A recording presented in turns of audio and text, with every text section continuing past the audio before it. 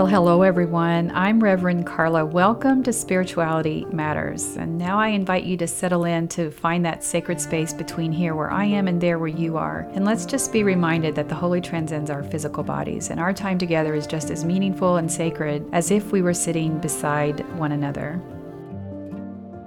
Okay, so let's get started. Today's podcast is titled Holy in the Everyday.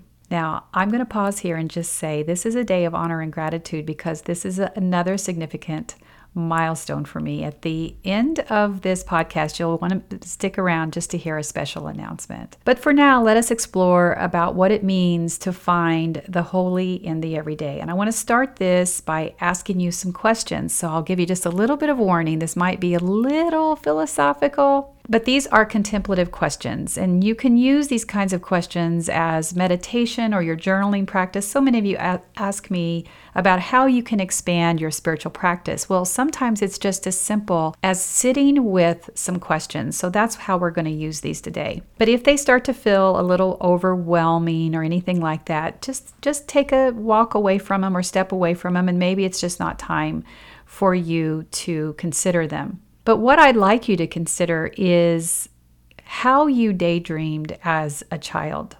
So for me, we had this big tree that was in our front yard, just this massive oak tree, and I would love to go out there on a summer day and lay underneath it and look up and see the sky peeking through the leaves and see the clouds floating by, and that was like the best spot for me to move into just pausing and contemplating life. So ever since I was a little girl, you can imagine, I've kind of been this way. I've been kind of a contemplative person and very much an introvert.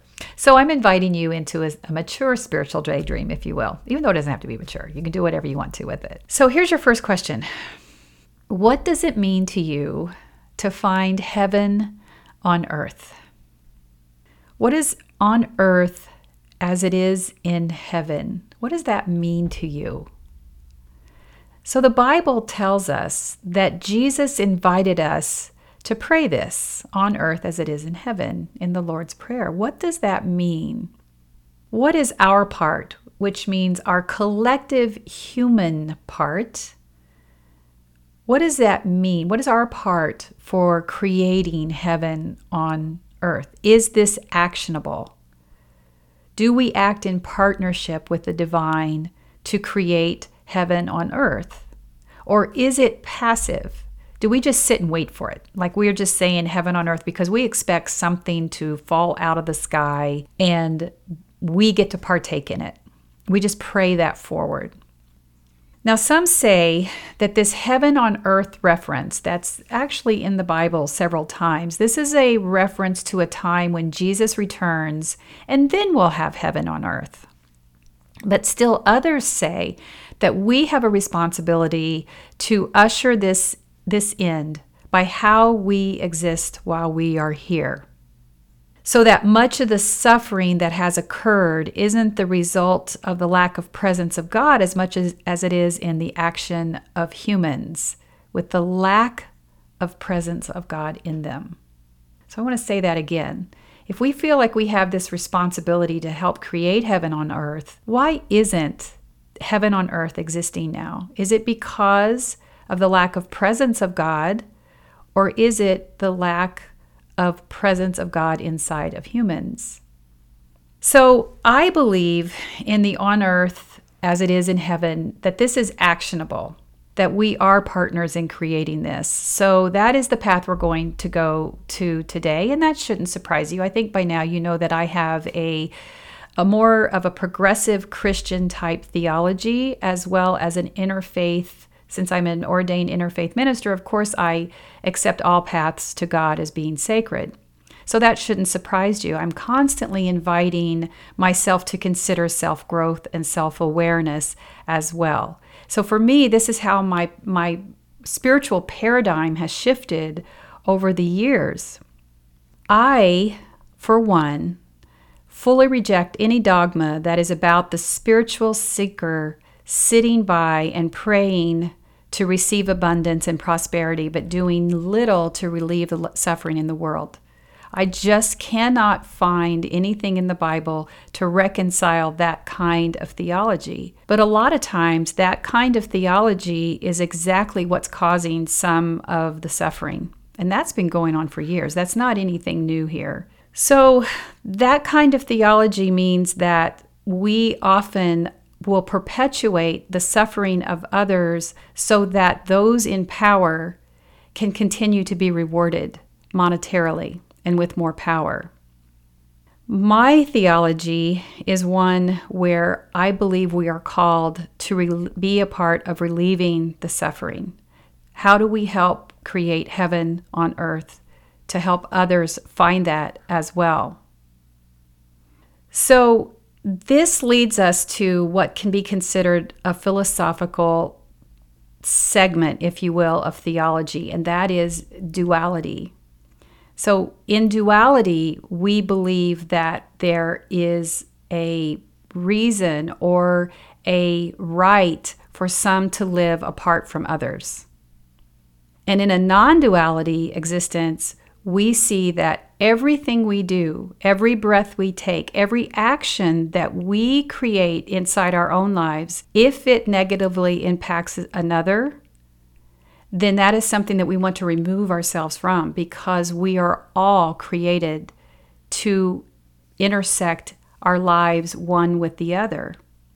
So this might be something for you to consider when we are looking at how we plan our lives, our goals. Now, that doesn't mean that you don't have a full and rewarding and financially rewarding career and plan for things around your life that allows you to partake in things because you have worked hard. It doesn't require to exist at a sacrificial level where suffering becomes part of your existence. But what it does say is that we need to consider our responsibility for other humans. It is what I believed Jesus was saying when he said, love your neighbor as yourself. It goes above tolerance. So what it does is it invites us to look at our systems, not just our personal values and our code of ethics. It invites us to look at our government systems, our political systems, and how they impact others, because I believe that's what Jesus was teaching all along. He was teaching us to unify our beliefs so that the least of these had a place on this earth, that heaven on earth could exist when you removed those barriers, which is why he spent time with the outcast. So I know many will not agree with me, and this isn't their podcast, with all due respect, because this dualistic theology is something where we have to figure out, is it moving us towards the kind of world where we want to live? Does a dualistic view of world usher in heaven on earth? Well, that's not going to mean anything to you if this is the kind of theology where you believe that everything happens here for a reason, because ultimately paradise is in heaven. Well, there is no human alive here on this planet, or who has lived before, who is qualified to make those kinds of conditions for another human. That is the kind of thinking that continues to oppress other people. So let me ask you a question. If we accept this theology, this belief that heaven can exist on earth, what would those aspects, what would those elements of existence, what would they look like? Well, for me, they would look like this, that there would be enough, that there would not only be enough, that there would be abundance. So if we are creating a system where everyone has enough and abundance, then we are creating a stronger community where there's camaraderie, because we understand that even the person who has the least still has value. There's unity, there's respect and tolerance. We cannot relieve pain and suffering because that's part of this human experience, but we can help comfort. We can be empathic. We can be caring. And that's not just on a global level. It takes us down to our individual level. How do we show up? Where do we not meet those aspects of what it means to have heaven on earth? And that's just my example. There can be, if we put a lot of people in a room, I'm sure the wall would be filled with ideas of what it means to have heaven on earth. So what does that look like if we were going to take it down to an individual level? Well, if we had true heaven on earth, not only would we have enough, not only would we have abundance to share it, I believe we would have a sense of peace. We would have an awareness of how our actions impact others. We would also have rest. Sometimes this perpetual cycle that we're on where we work just to get by is exhausting. I don't believe that that was even any of the tenets of what Jesus had envisioned when he saw a reality that could exist that would be respectful and loving and kind and tolerant for everyone. But the reality is that heaven on earth is not possible for many of us right now. In fact, for the vast majority of us. So how many of you right now have financial worries? Especially in this season of the pandemic.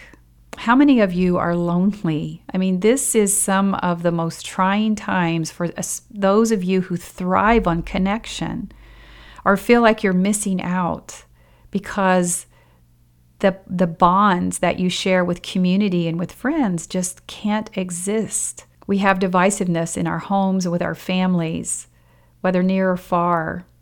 And we do have sickness and we have sorrow. We don't have the resources to take care of some people in our society or even in our family. Healthcare continues to be an issue even here in America. So this pain that perpetuates in the earth and even in our lives is constant, isn't it? It just continues to just flood us, and the waves of the cycle of worry and anxiety continue to come at us. So that leaves me to circle back to the question, knowing this human experience, especially as we plant it inside this pandemic, is heaven on earth possible? Well, my friends, it isn't. Not in this current system. Not in the way we do business, not in the way we've structured some of our government systems. It simply is not. The other part of that we must consider is if we are sitting at a place where we are comfortable, but yet we look back and the bridge has been burned between those of us who have enough and those who don't have it and aren't comfortable and who are suffering, are we being a part of building that bridge? Or do we just have no commitment or responsibility for that? We feel that now that we're across the bridge and we're comfortable, we have no accountability to do anything about that bridge. I don't believe that. Especially here in America, we have the capacity for 3 identities or origins by being here. We are either immigrants, and I call myself that even though I am born here and I'm a citizen of the United States. My original family had to have been immigrants. Even though I do have Native American blood, I don't have enough to qualify or even call myself. I would never call myself a Native American and discredit the true Native Americans that are here, or you were brought over as enslaved people. That's it. So when did we decide when the bridge was going to be burned so that those who arrived here later or under a different definition don't get to cross the bridge? So let's look out a little farther and let's decide, or let's just discuss farther what it means to have heaven on earth. We might not have it ideal, but there are some good things that are happening. There are some good people who are working for the good of the whole. There are people who are working as bridge builders, as soul soothers, as healers, as people who are trying to right the wrongs in social justice and equity. And it doesn't mean we won't suffer, because we will. We're humans. We are souls having this human experience. We are going to be subjected to the laws of nature. But when it comes to be subjected to what has been enforced by humans, this is where we need to look at how we need to change, because that's what I believe Jesus meant when he said, heaven on earth, love your neighbor as yourself, that it can all be here when we rise above the limitations that we have put around how we exist.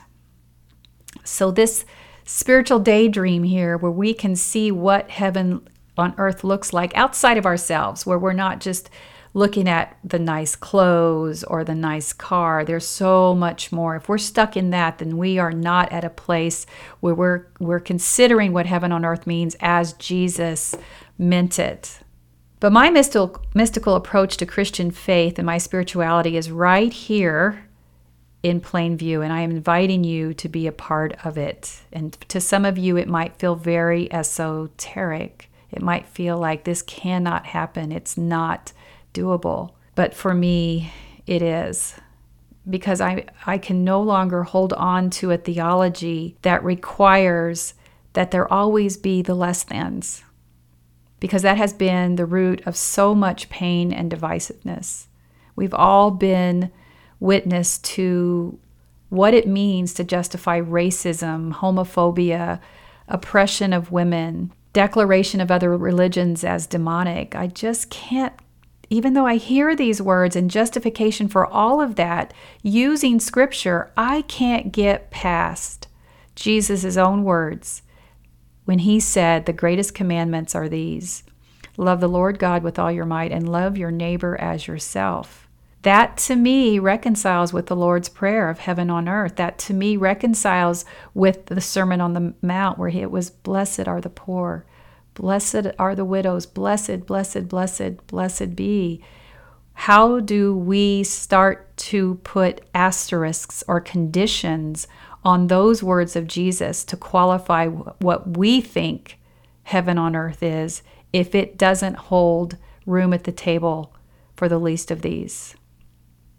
Now, we could continue to study and know this ancient scripture to try to figure out how we could better understand what exactly Jesus was talking about. And this is where it can get vastly, vastly different for each of us. But even if we went back and started to argue about all of this ancient scripture and the writer's intent, we are not ever going to come to consensus. There is never going to be a universal translation. It's always going to break down into denominational beliefs and different religious beliefs. So what we have to decide as just humanity, as brothers and sisters looking for ways to coexist that treats the earth gently and each other respectfully, what can we afford? Or more importantly, what is needing to be released so that we can invite heaven on earth? I believe that our inability to see scripture outside of some of the literal translations, or our inability to let go of our dominion over the earth, or this, we're going to suffer here because my reward is in heaven, is some of the biggest causes for people leaving religion, and specifically Christianity. Because this is something hard to hear, but if we believe that something is better in the afterlife, then why do we have to do anything here? We're solid, we're in, so we don't take any responsibility. And for those of us who are aware of social injustices or the suffering in the world, and for people, for instance, who are experiencing hunger or who are experiencing homelessness, and where the poverty levels continues to rise, people can't reconcile a religious belief that doesn't take a part of the responsibility of easing the suffering of others. Now, I'm not saying that there are churches or religions that don't take part in that. There's all kinds of beautiful ministries where they are offering food and clothing, and ministries where they go and they dig wells for people. I understand all of that, but we're talking about a larger concept where we have to see how this perpetual cycle of keeping people oppressed actually has some religious beliefs and has religious foundation. And I believe that we honor Jesus' ministry when we actively participate in heaven on earth and be a part of what he prayed. Now, I'm going to move this conversation even into a little bit more controversial aspect when I say that I believe that Jesus was political.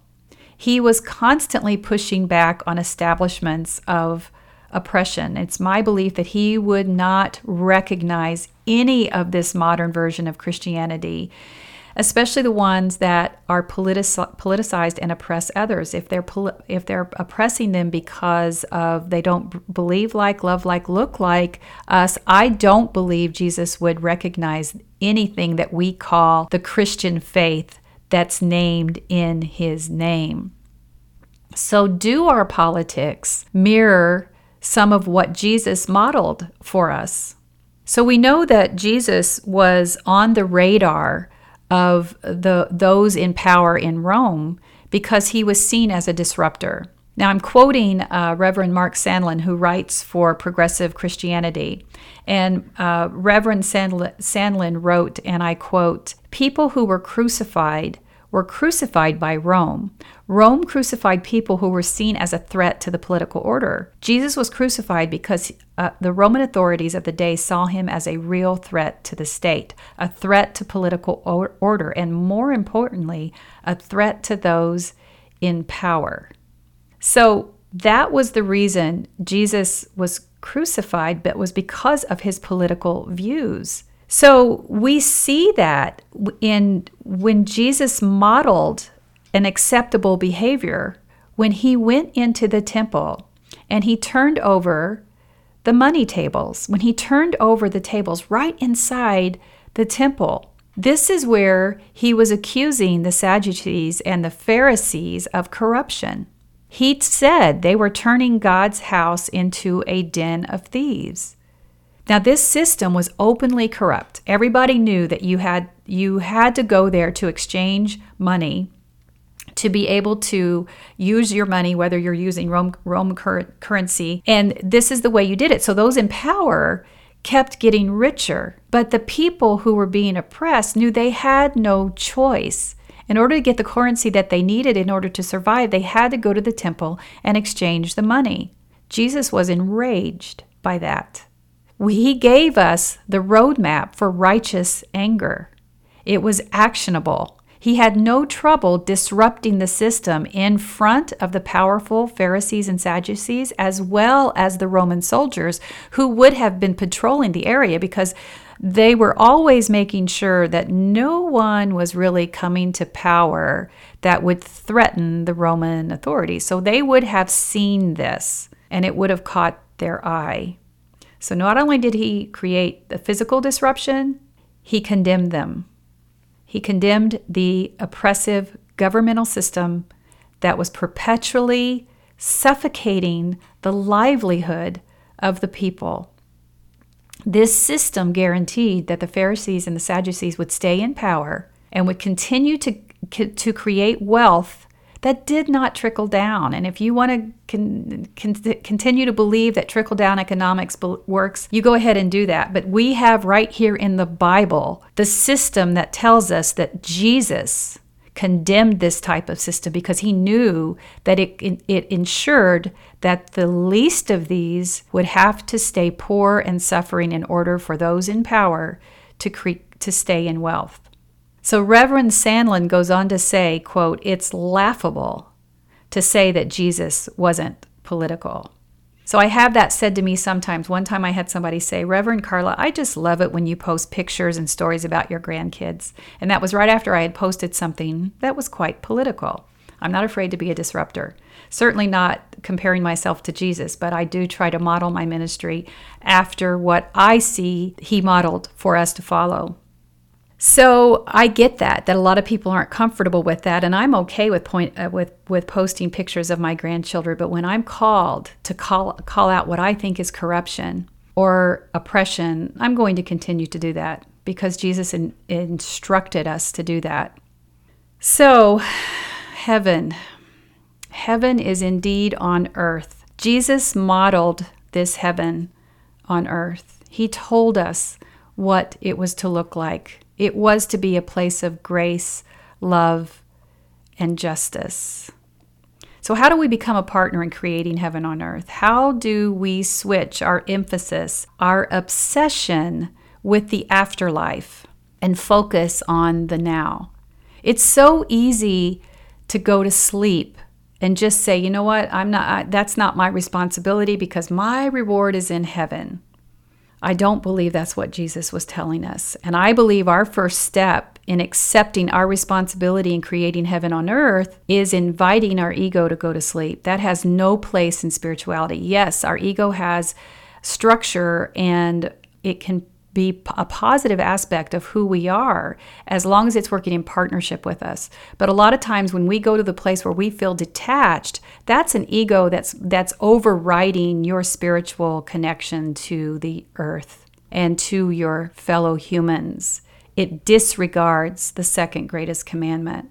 So when that ego goes to sleep, the soul can then lead the way. And when the soul is leading the way, everything looks vastly different. Your day is structured differently, your priorities become shuffled, but this is where the possibilities explode. So we're not only looking for sacred ways in our own personal ways, where we should always be looking to, for those of us on a spiritual path, where we should be looking at how we can heal what's broken inside us so that we show up more fully into our lives. If we've got places where we're guarded and hurt and bitter, those are places where our spiritual practices isn't getting in there to change who we are. That's going to impact our lives. But when we decide that we're going to be active partners of creating the heaven on earth, we're not only looking at the inward, we're looking on the outward. So outside of our homes, in the people around us, we're looking for ways that we can connect. It is actionable. This is where we start to find the pockets of the holy in the everyday. That is where heaven is on earth. That can only happen with a willingness and an acceptance that we don't know everything. We are not all-knowing. If you are breathing, then you have more to learn. Spirituality isn't a one-off at salvation where we can just act and do. That dominion over the earth is our right because we have no responsibility until we get to heaven. Dr. Reverend John Robinson wrote about this type of thinking by saying, just stop talking, stop thinking, stop whatever you are doing. We are standing right now in heaven on earth.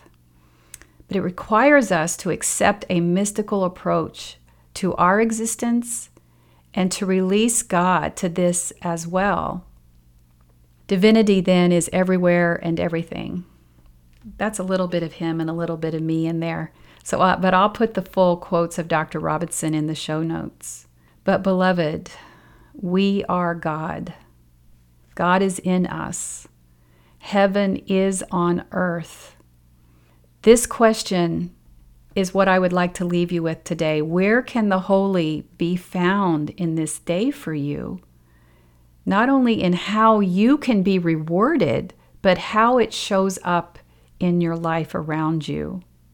Take your time in answering that question. It's a perpetual question. It's something we should constantly check in to see how our priorities are being shaped around what we believe and how our spirituality is growing into this notion that the holy can be found in every day and in everywhere. And blessed be and amen. Okay, so now this is the time when I typically answer a question, but for today, I do have what I think is exciting news. I have written my first book. Da-da-da-da. And while I love writing, I never thought of myself as a writer to the extent that one day I would have authored a book. But that is exactly what I did. And the name of that book is The Holy in the Everyday.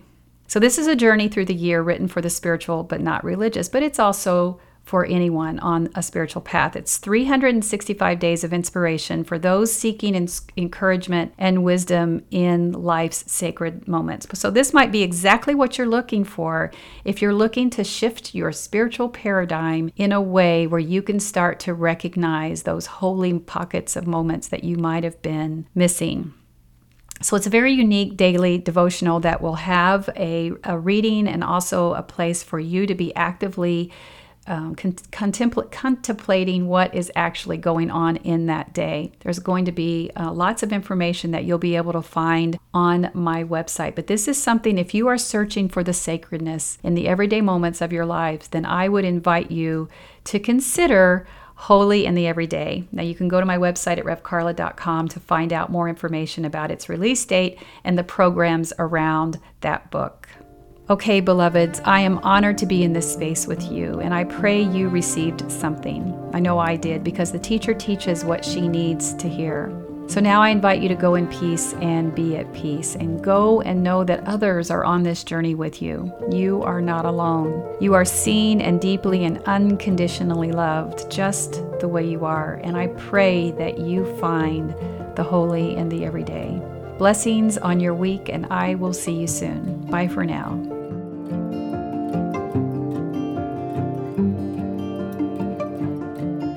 We have a special episode of Spirituality Matters for you next week.